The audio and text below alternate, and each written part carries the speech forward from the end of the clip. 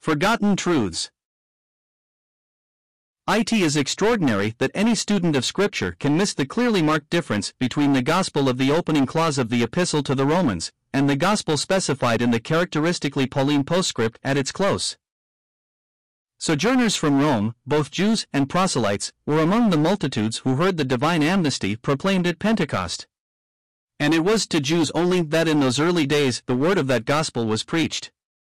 Acts 11 verse 19, in Rome therefore, as elsewhere, Jews and proselytes constituted the nucleus and rallying center of the church. And we read the epistle to the Romans amiss, if we fail to recognize what an important place its teaching accords to those Hebrew Christians. The word which had won them to Christ was that gospel of God which he had promised afore by his prophets in the Holy Scriptures, concerning his Son who was born of the seed of David.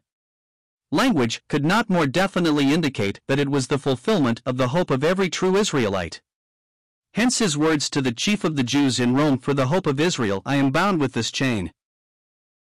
Acts 28 verse 20, and, as already noticed, his answer to the charge on which he was imprisoned was that his preaching to the Jews was based entirely on the law and the prophets. Acts 26 verse 22. Such, then, was the burden of his ministry to his own people, a ministry he shared with all his brethren. But to Gentiles he preached a gospel which he had received by special revelation. And the specific purpose of his third visit to Jerusalem was to communicate that gospel to the other apostles. Galatians 2 verse 2, in writing to Timothy he speaks of it as the gospel of the glory of the blessed God, which was committed to my trust. It was the precious deposit which, on the eve of his martyrdom, he handed back, as it were, to the God who had entrusted it to him. 2 Timothy 1:12, and this is the my gospel, of the postscript to his epistle to the Romans. Romans 16 verses 25 and 26, 1. Here are his words now to him that is able to establish you according to my gospel, even the preaching of Jesus Christ according to a revelation of a mystery kept in silence through times eternal, but now manifested, and by prophetic writings according to the commandment of the eternal God made known to all the nations unto obedience of faith, or obedience to the faith. Point 2. It was in grace that God made promise to Abraham and granted him the covenant. But on the faithfulness of God it is that we rely to keep his promise and to fulfill his covenant. It is of his kinsmen according to the flesh that the apostle speaks in the opening words of Romans 9. And of them, the Israelites, he says, whose is the adoption and the glory, and the covenants and the giving of the law, and the service of God and the promises, whose are the fathers, and of whom, as concerning the flesh, Christ came. And it was as sons of the covenant that the gospel was preached to them at Pentecost. Acts 3 verse 25, the promise is to you and to your children, the apostle testified, Acts 2 verse 39, 3. For to them belonged the gospel of the covenant.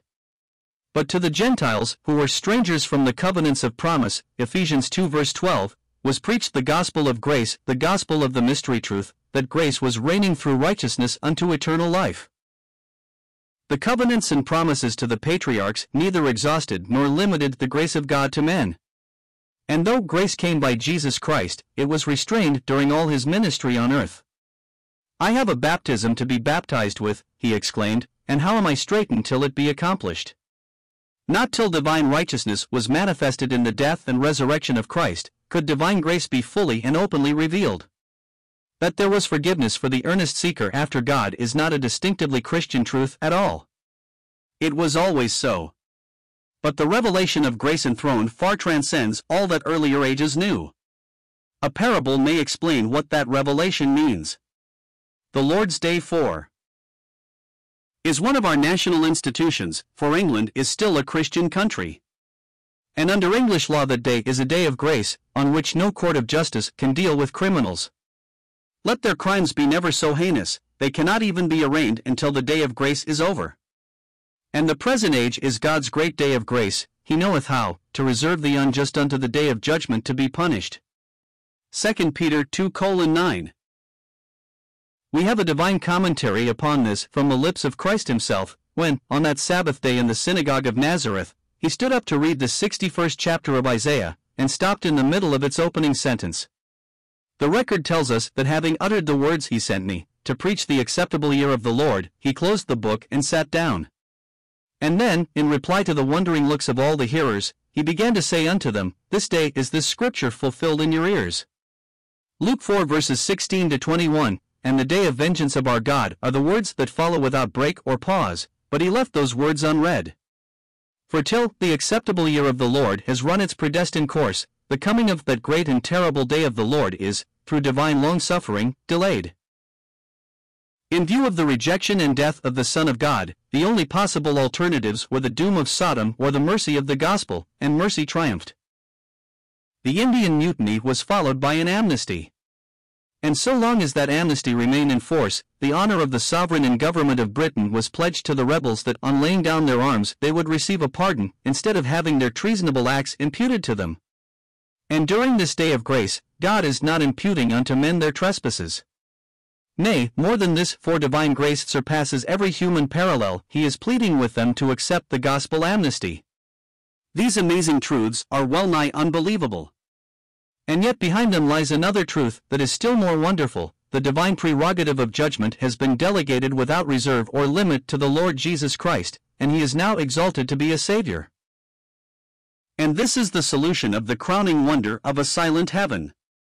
God is silent because the gospel of his grace is his last word of mercy, and when again he breaks the silence, it must be in wrath.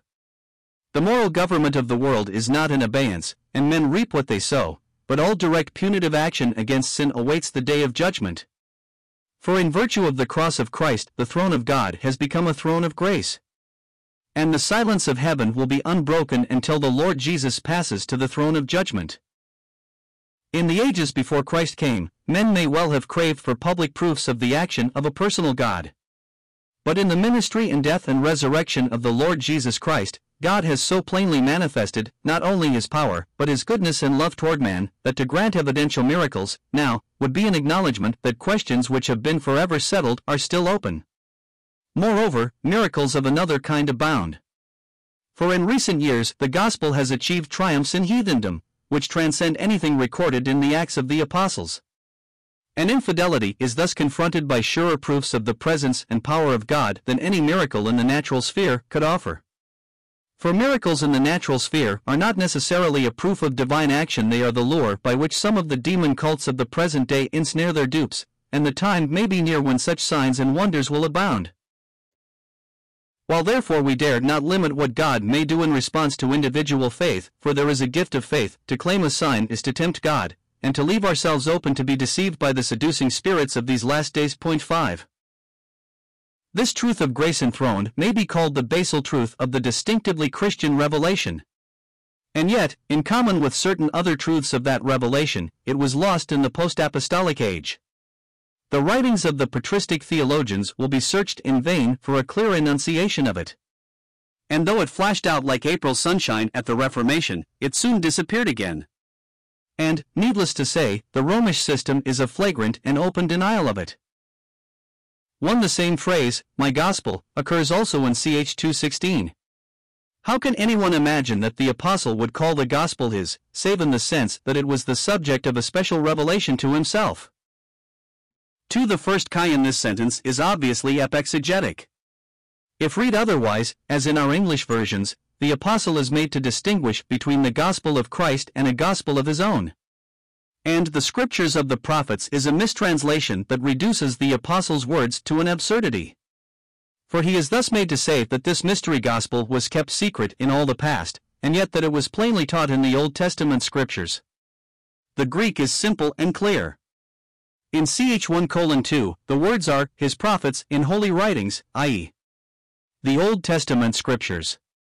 In Ch 16:25-26, the words are, prophetic writings, the inspired scriptures of the New Testament. A prophet is one who, moved by the Spirit of God, declares to men what he has received by inspiration, Grimm's lexicon. And therefore prophetic is equivalent to inspired, the element of foretelling the future is merely incidental. 3. It is a gratifying proof of increasing light that so many modern expositors explain the words that follow, and to all that are afar off, as referring to the Jews of the dispersion.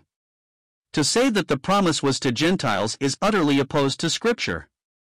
See e.g. Romans 9 verse 4, 15 verse 8, Ephesians 2 verse 12, etc., etc. It is certain, moreover, that not one of Peter's audience would put such a meaning on his words. For Sunday is thus designated in our older statutes. 5. These last clauses are taken from the preface to the 9th edition of The Silence of God, a book in which I have sought to unfold the forgotten truth of the mystery of God. Show less.